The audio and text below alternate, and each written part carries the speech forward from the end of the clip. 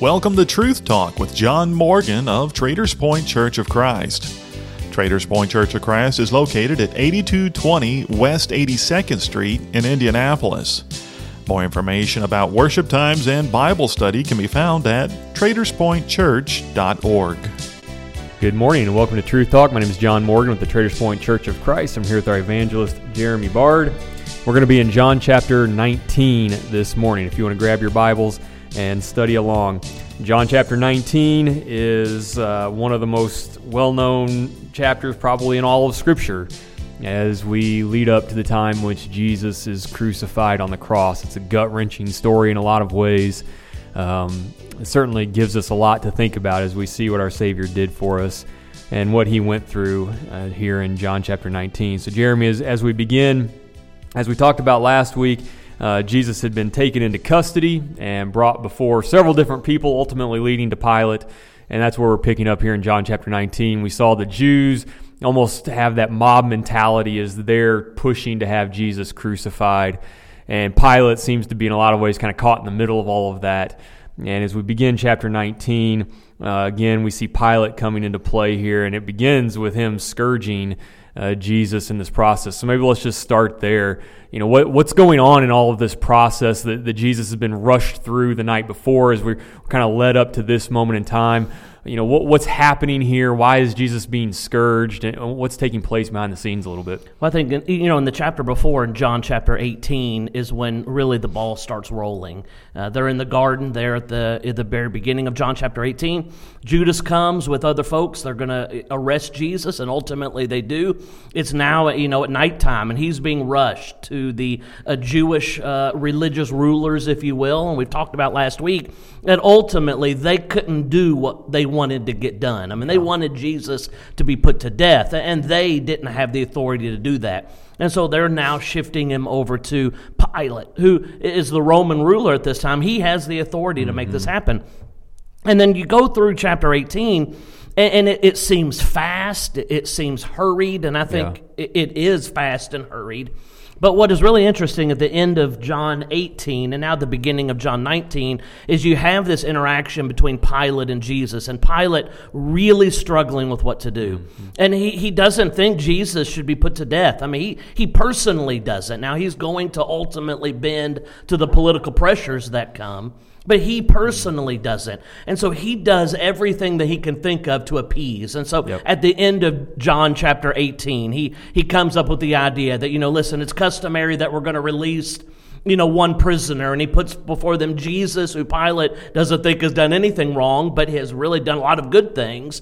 And I think he chose Barabbas because here is someone who is not just some, petty, thief or whatever. It's the worst guy that he could come up with. Surely they're going to choose to release Jesus and not release Barabbas back into the public. But hey, they asked for Barabbas. And now when you get into the beginning of John 19, you make mention of the scourging of Jesus. I think, again, Pilate is doing that, looking to appease in some way. I will brutally beat him. That's what scourging is. This isn't a slap on the wrist kind of thing. It is a brutal beating. And if I brutally beat this man, surely that will appease the Jewish leaders from wanting to kill him. And so I think that's what he does, but he's going to learn very quickly that that's not going to appease them. They want him killed, and ultimately Pilate's going to bend to that. Yeah, I think you're absolutely right. And not only were they beating him and the physical suffering that entailed, but I mean, there was mocking and embarrassment that was a part of this as well. I mean, when you read about the crown of thorns that are put on him and the purple robe that's placed around him, they're openly mocking him as well during this process. And I think you're right. And I think a lot of ways, all of this was in Pilate's mind, hoping that this would be enough. Hey, I'm going to publicly embarrass this guy. I'm going to beat him within an inch of his life. I mean, history will tell us that a lot of people died during the scourging process. Right. I mean, that's how brutal it was. And so I think in his mind, he's thinking, listen, I'll beat this guy within an inch of his life. I'll embarrass him in front of everyone, and that will be enough, and this will be behind us. And yet, as we're going to read and as we go through, that wasn't enough to satisfy the Jews, and ultimately nothing was going to be enough to satisfy him before putting him on the cross. They wanted to see him dead, and that nothing was going to stop that from happening at this point. Even as Pilate tried his best, within reason, to appease them otherwise, they were bloodthirsty. They wanted to see this man dead. And so nothing short of that was going to satisfy them. And that's where I think when we Pilate brings Jesus back in after all of these things and kind of talks to him. And I think, again, looking for, is there any way we can get out of this? He asks him the question, down in verse number 8, he asks him, where are you from? And he asks him about whether or not he's a king. He's asking him these questions, I think all pointed towards getting to know Jesus and trying to figure out if there's a way that he can get past this without having to kill a man that he sees as innocent. Right. And at the end of the day, that just wasn't going to happen. These Jews wanted blood. They wanted to see Jesus crucified. Yeah, and Pilate, you just didn't want any part of it. To me, this whole, really from verse 1 down, really to, you get to verse 16 when he's ultimately delivered to be crucified, you see Pilate just reeling from trying to do whatever. And we've made mention that, hey, he's going to beat him. He's going to, mock him. He's going to humiliate him. I think in a lot of ways, verse 5 is an interesting, passage. After he has beaten them, they've put a crown of thorns on his head because, Jesus says he's a king. They placed this robe on him. And there in verse 5, it's like Pilate presents him. Jesus came out wearing the crown of thorns, wearing the purple robe, and Pilate says, behold, here is the man, here he is. Yeah. He is beaten, he is humiliated, he is suffering worse than any man, alive basically can suffer after being scourged and now humiliated. Here is the man. And then that you have right after that in verse 6, the chief priests, they see him, but they cry out, crucify him. And then Pilate, as you made mention, brings them back in and tries to talk, through them once again. But ultimately, Pilate bends. And it's just, Jesus is just, he's a pawn in the midst of this, power play between, the Jews and Pilate. And he's just ping-ponging kind of back and forth a little bit here. But ultimately, Jesus has known for a long time what's ultimately going to take place.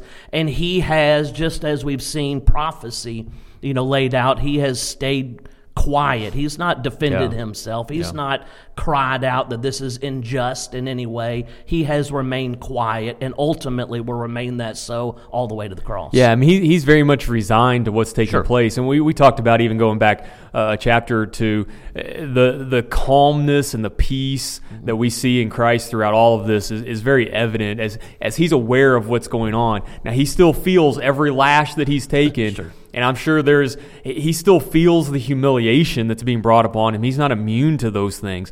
But he understands what's happening. He knows why it's happening. And this is not a man that we see begging for his life. This isn't a man that's crying out for, to be released. He is in every way content, albeit in pain and suffering. He's content with the situation that he's in, even to the point where, when Pilate asks him in verse number 10, why aren't you speaking to me? Don't you know that I have the power to crucify you or release you? Like, Jesus, how come you're not? Pilate's used to people in Jesus' position pleading for mercy from Pilate. Jesus isn't doing that. In fact, Jesus there goes to say, you could have no power at all against me unless it had been given to you from above. Therefore, the one who delivered me to you has the greater sin. That is, in a lot of ways, insulting to Pilate. Jesus is saying, listen, you're actually not the one that has the power. Right. The power that you have over this situation, it's been given to you. Right. And even in that moment, Jesus is, I won't use the word defiant, but he certainly isn't cowering before Pilate and begging him for his life. He recognizes that his Father is the one that's given Pilate any power that he may have, and he knows what's going to happen here, and you almost get the sense that he would just like this to kind of progress and move on and get this over with. why do we have to continue dragging this out? But that mentality that Jesus has, I think, just further demonstrates the level of peace that he had during this entire process. Yeah, and listen, the Jews needed Pilate to get this done, and you really see Pilate. He understands that, as you just made mention. He basically tells Jesus that I'm the one who can put you on the cross, or who can release you back into the public. I mean, he is the one, and the Jews even knew that, and so he's dealing with all of these things, and ultimately, when you get down to verses 15 and then certainly verse 16, when he kind of presents Jesus that last time, and he throws out there, do you want your king crucified? Shall I crucify your king?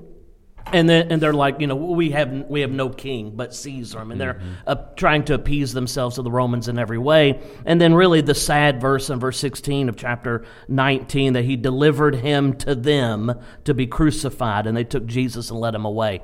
And it's really interesting, the phraseology of that he delivered him to them to be crucified. And I think that's John, really letting us know as he pens these words, that it was certainly Pilate's involved. There's no question about it. But the driving force are these religious leaders of the Jews. Pilate knows that. Jesus knows that. John knows that. And now Pilate, he basically gives in to what the Jews want. That's what he's done here. He's given in to what they want. It's also interesting there that it's the chief priests that are answering, "We have no king but Caesar." Yeah. I mean, these are Jews. Caesar is the Roman king.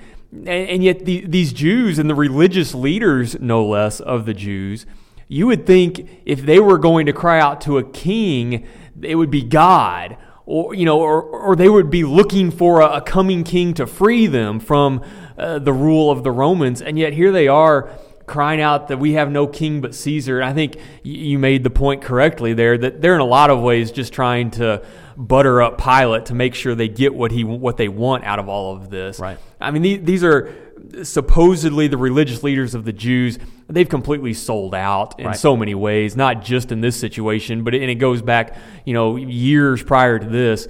I mean, they are no longer true religious leaders of the Jews anymore. They're as much political figures as Pilate is in a lot of ways. And they're doing whatever they have to do to get what they want in this situation. They recognize that everybody is looking to them. All eyes are on them. They want to make sure they get this done. Right. And so they're going to say and do whatever they have to do in this situation to make sure that Jesus hangs on a cross.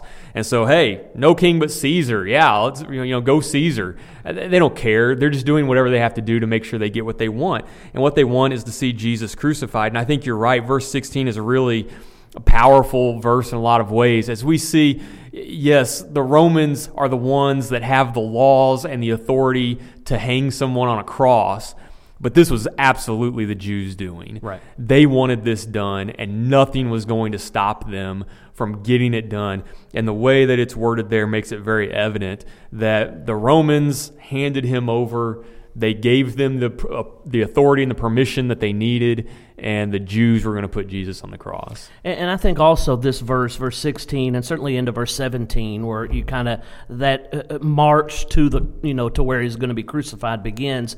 We talked about it a lot with John chapter 18, that everything seemed to be moving so quickly. He's in the garden, then arrested in the garden, but then taken directly to Annas and to Caiaphas and then the Pilate. Things are moving very, very rapidly.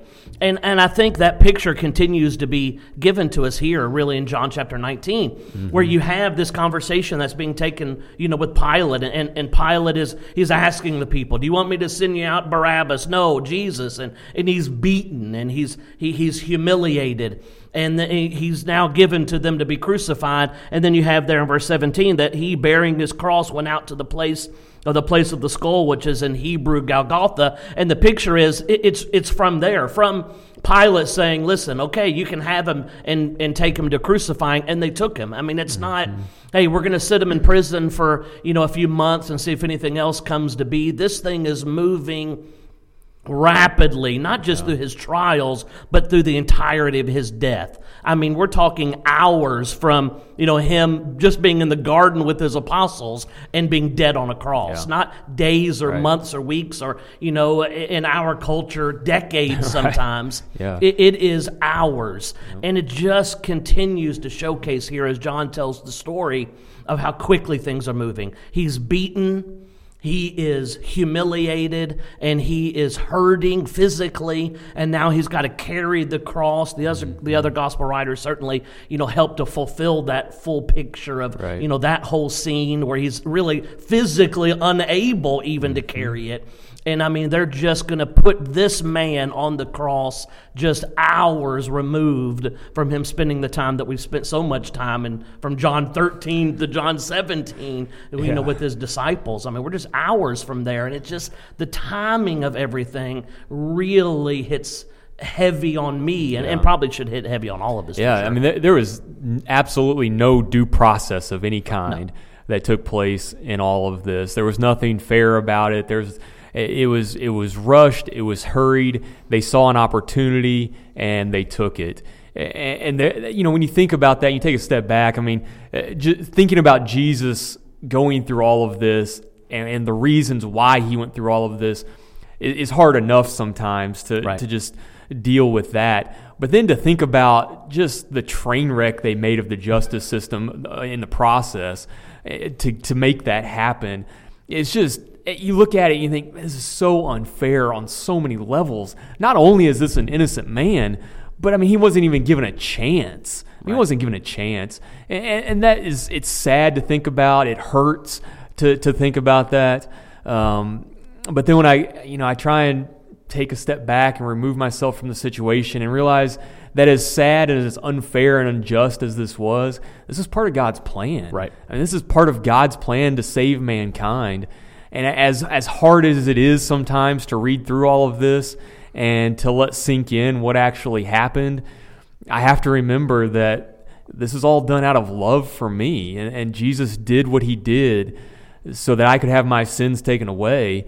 And I never want the unfair nature of all of this to in any way hinder my ability to comprehend and appreciate what's happening in this process. It hurts to read about what Jesus went through, but I'm so thankful at the end of the day that he did. And the situation, it was what it was, but this is a Savior for us who went through all of these things because he loved us and he was going to fulfill what God sent him to do. And not to spoil the end, but that's exactly what he says at the end of all of this, that it's finished. He accomplished everything that he came to this earth to do, including going through this mock justice system that led him to the cross. Yeah, it's interesting. We've just been here in John's gospel, and everybody who's listening knows. I mean, John is one of four men that really record the story of Jesus and his life. All four of them certainly include this scene here of the crucifixion. And, it's interesting to me that, when you put the whole picture from all four Gospels together and you get an understanding that there were several things that Jesus said, conversations that he had, even with the two men who were crucified there with them. He had conversations with those two men. He talked to, the people who were there. I mean, there were lots of things, that he said. But then when you just look at John's Gospel, it's interesting to me what John reveals. And I think it really pinpoints to his feeling of Jesus. I think it pinpoints to him physically being there because he involves himself in a conversation. Yep. And it just, it's a very almost intimate picture now of what John gives. He doesn't provide, all of the statements that Jesus makes from the cross. The one, conversation basically that he has between John and his mother, and that, that intimate picture there. He doesn't include all of the other, things that are really happening. He does talk about when Jesus, had received the wine, he says it's finished. And so that's a phrase that you have. But I think it's also interesting that John is the one that really gives us the full picture of him being, jabbed into the side with the spear after he's dead. And, hopefully we'll have opportunity to talk about that here in just a minute. But that's at the end. But I do find it interesting what John chooses to tell us about this scene and in the way he really chooses to go about doing it. Yeah, one of the details that he includes here is the title that was put above Jesus. Pilate wrote there in verse number 19, he wrote a title and put it on the cross, and the writing was Jesus of Nazareth, King of the Jews. And when the Jews saw that, they didn't like that, and they asked Pilate, hey, you need to change this to say, he said, I am King of the Jews. The irony is that what Pilate wrote is absolutely true. Right. And the Jews didn't like that, because at the end of the day, that's why they were out to get him in the first place, because of the claim that he was making in those regards. And so it's interesting. This is one of those details that John includes about the Jews' reaction to what Pilate inscribed above Jesus. And really what we see is the truth of this on display. And even to the bitter end, the Jews fighting against that truth. Yeah. They were not going to acknowledge Jesus as their king. Even at the very end, even if it was in a sarcastic tone, they were not in any way interested in acknowledging Jesus as a king. And yet, there it was, inscribed right above him as he hung on the cross, Jesus of Nazareth, King of the Jews. So it's such a perfect ending to the picture, really, to see that in your mind inscribed above Jesus, as all of these Jews look upon him as the ones who put him there and mocked him and all of those things. And yet the truth is written right above him. He was a king. He is a king. And that's that he lived that way, he died that way, and he remains a king today. And so there's some irony, I think, found in all of this as we see that inscribed. We've talked a lot about it because, John's gospel itself is built upon the theme of belief. He wrote these things. He said he wrote these things so that we can believe that Jesus is the Son of God. And even what he chooses to tell us here is to help our belief. I mean, he paints a picture, as you just said, that you have some who simply are not going to believe. Mm-hmm. I mean, the reality of who he is put up on the sign, and they're like, I don't think so. And so you have that. But he even includes, he doesn't do this a lot in his gospel, but I think it's interesting here. He includes even 2 Old Testament prophecies with regards. One about the treating of his clothing. Mm-hmm. Points back that fulfills prophecy, and even the men who came to break his legs and they don't because he's already dead, and they thrust the spear through him. He even makes mention there that this is a fulfilled prophecy, and I think he gives those. He doesn't do that a lot. At least Matthew does that a lot. When you come to John, he doesn't do that as much certainly as Matthew does.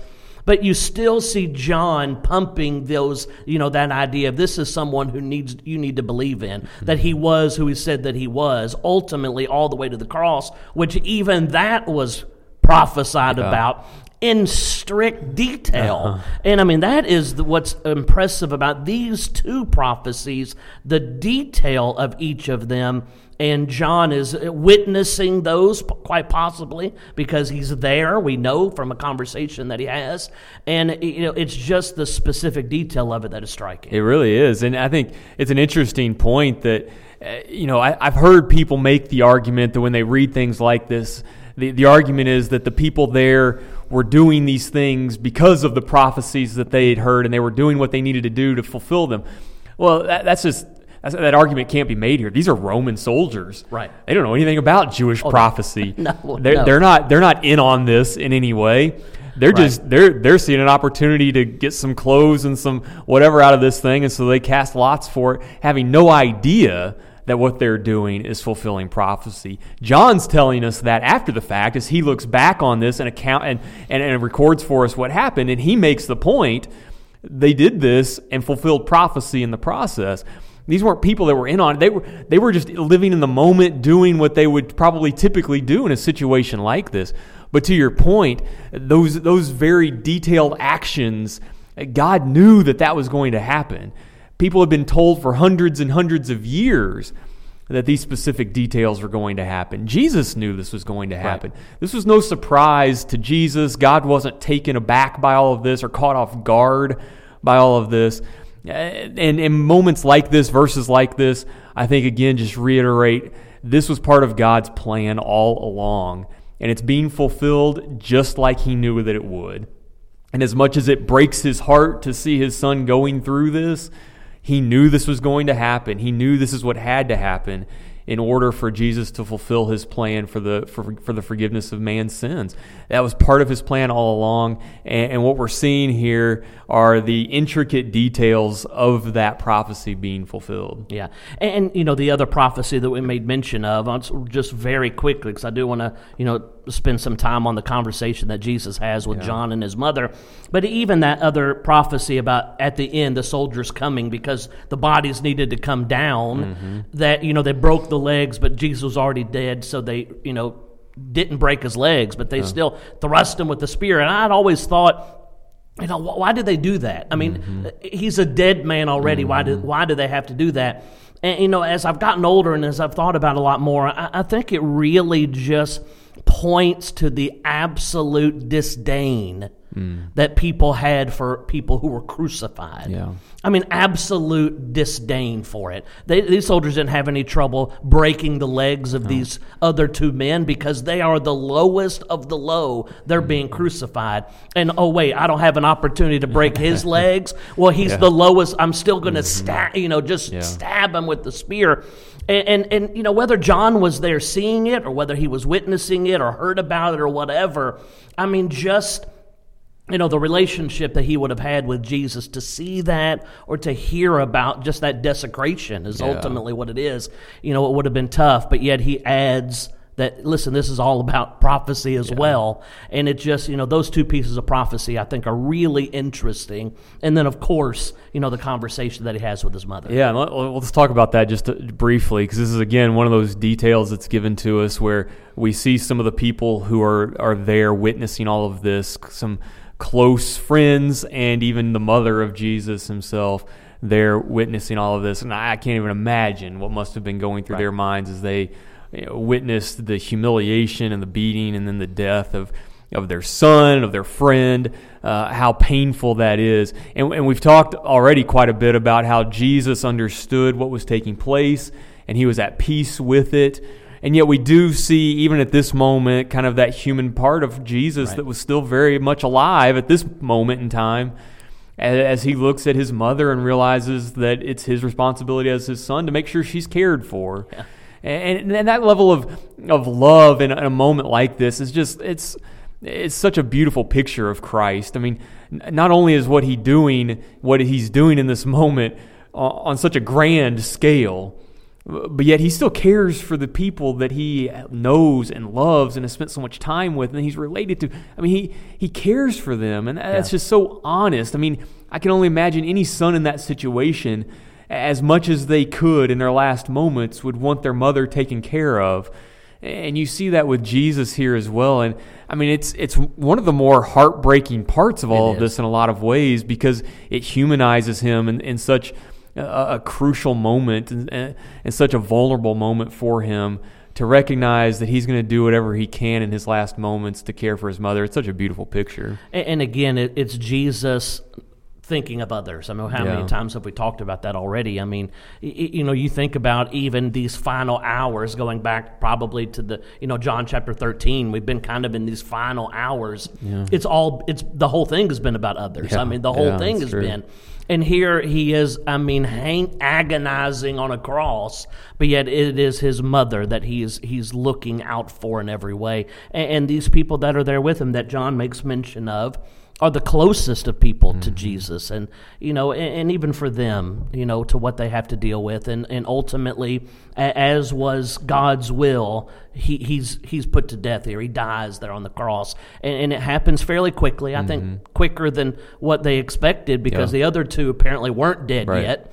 But I think that goes to the physical toll and beating that he had taken probably by Pilate before. That's going to certainly have an impact on the fact that he didn't last very long there on the cross itself. And you also wonder when you read this, the Mary Magdalene and Jesus' mother are called out, and the disciple whom he loves called out. Just as telling are those who aren't there. Yeah. And we talked a little bit about that previously, where when Jesus was arrested, most of them scattered, and Peter kind of followed at a distance, and some of them kind of hung around a little bit to see what was going on. And yet here, when he's hanging on the cross, they're nowhere to be found, apparently, or at least not there in this moment in time. Right. And I think that's also telling. And I can imagine that these men probably have some regrets about that moment in time. And we've talked about how you can kind of follow their story after Jesus' resurrection, certainly, and I think there's some healing that takes place during that time, leading up to the time in Acts where they take on their responsibilities there. But the fact that they aren't there in this moment in time, I think, is telling us to where they were. They were scared. They were afraid that this may be them next.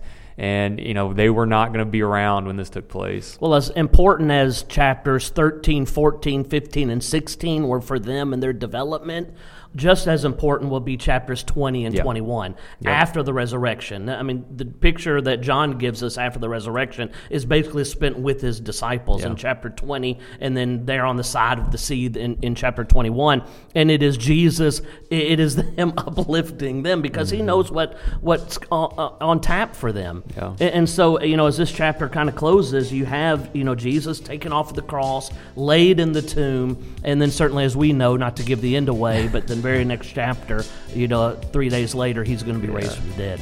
We'll go ahead and stop there. We want to thank everyone for taking some time out of their day to study along with us. Hopefully this has given you some things to think about as you continue your study. So thanks again for your time, and we'll talk to you again next week. You've been listening to Truth Talk with John Morgan of the Traders Point Church of Christ. Traders Point Church of Christ is located at 8220 West 82nd Street in Indianapolis. More information about worship times and Bible study can be found at traderspointchurch.org. You can hear Truth Talk every Sunday at 10 a.m. right here on 98.9 FM WYRZ.